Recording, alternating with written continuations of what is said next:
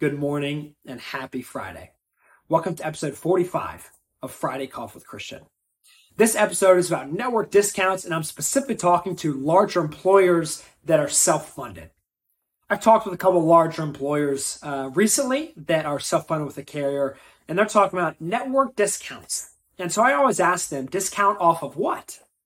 What are these network discounts off of? Or what's the original price these discounts are off of? So let's relate this to shoes. You have a $200 pair of shoes at a 40% discount. So the effective price is $120. And then you have another pair of shoes, the same pair of shoes actually, that's $75, which is really what they're worth, but they're at a 0% discount. If you saw both of them, you're like, well, it's the same shoe. I'm going with the $75 one instead of the $120. Even though the $120 has a 40% discount. It's the same in healthcare.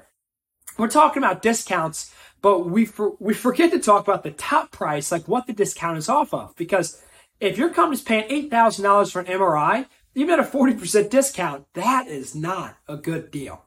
So when we're doing these analysis and we're doing these audits for companies, one of the biggest things that we do is we make sure that we can see the top price, what the discount is off of, and what that means. And what's fair? Because at the end of the day, if you pay the fair price, the reasonable price, and the price that's expected, everyone's happy. But just because you got a 45% discount doesn't mean you're getting a good deal. So hope you guys got something from this, especially larger employers. Hope everyone has a great weekend. And remember, if you do not want boring benefits, call Christian.